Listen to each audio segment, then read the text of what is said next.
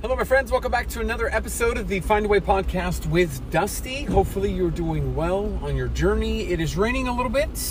The windshield wipers are going, so if you hear some background noise, you know how we do things on this podcast. It's Find a Way to get a podcast episode. And it's usually while driving. So I've actually had some feedback that some of you like that it's on the road or in the car because it shows the Find a Way spirit. So it absolutely is. And I really feel that the South has really said, hey, is your motto find a way? Ha! Well, we're going to test that. Freezing rain today after 3 p.m. We've had snow when there's only a light dusting typically. We've had tornado warnings and we've had flash floods. We're just experiencing all the weather here in the great state of Tennessee. And it's great. It's, hey, can you get on the road? It's very different because when the gym shut down in 2020, I was able to build that squat rack in my garage and slowly build elastic bands and get weights off of Facebook Marketplace. I was able to build something, so I didn't have to go anywhere. Well, now there's not really that availability where we live, so it's like maybe eventually I'll get a shed in the back, and this is kind of a project thing that would be fun in our backyard. Get one of those like 10 by 8 sheds and make it like the Find a Way garage shed, but I gotta get the shed and then I gotta make sure it's like warm enough because of how cold.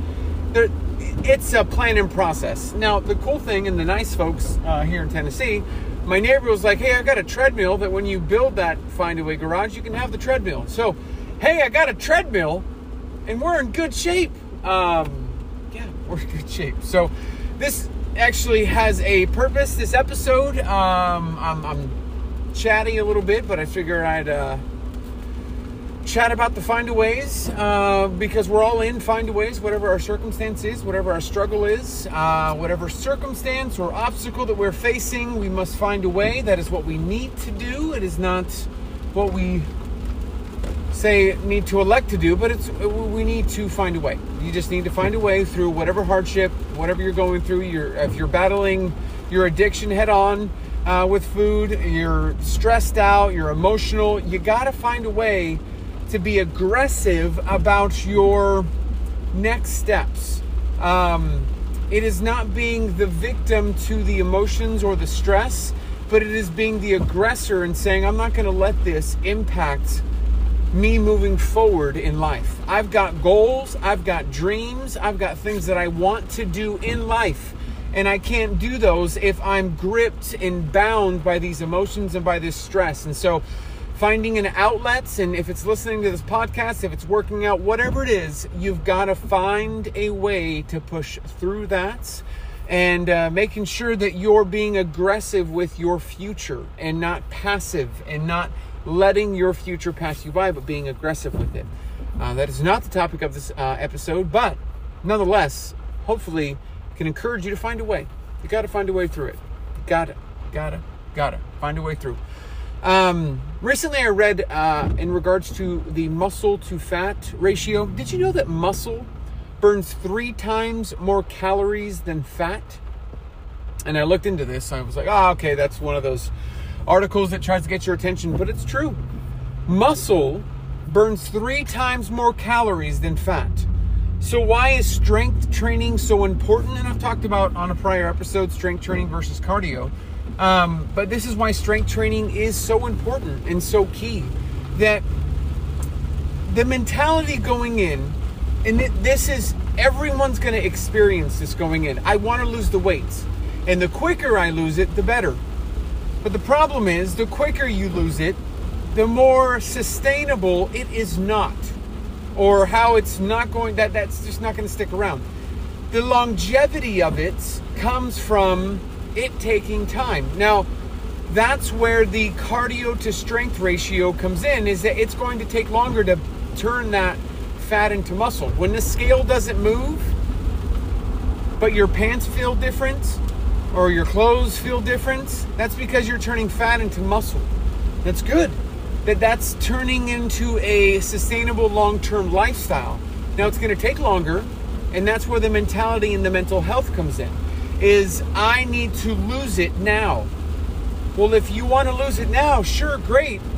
But when it comes back, you're again going to have to go through the cycle of I'm going to have to lose it now.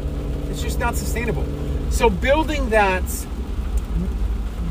muscle is going to require you to really combat the mental health that it's got to be done now. Someone is driving with a lawnmower. One thing, side note, random interlude. Is this an intermission? It probably is. But if the car doesn't go anywhere after a big noise comes from it, what's the point? Like, I understand the really loud cars, and then, wow, you're really fast. But then if it's like a, and we're not going anywhere, I just don't get it. Intermission. I maybe have lost some car enthusiasts that are dedicated or committed to this podcast. I'm sorry, but it's very loud here sometimes. Gosh, I feel like an old dad. I feel like I'm almost 40, which I'm almost 40, but like I'm that dad. It's a racket. Anyways, back to intermission over, back to the information at hand. Muscle burns 3 times more calories than fat. So it's beneficial for you to maintain and have lean muscle mass in your health, wellness, and weight loss journey. It's important to do that. But to get that muscle is going to take work. It's going to take showing up again and again and again, building that lean muscle, prioritizing protein so you can maintain that lean muscle, but then also mentality-wise, getting over the mental health obstacle of it's got to happen right now. I don't see any changes on the scale.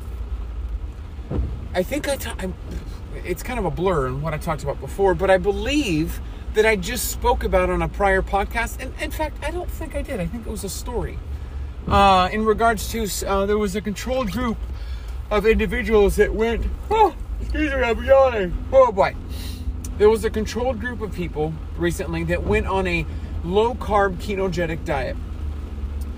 After the research and the study and the meta-analysis was done, that the complete research of what happened to this group, there was a observation that individuals lost 10 to 11% of visceral fats, but did not lose weight on the scale.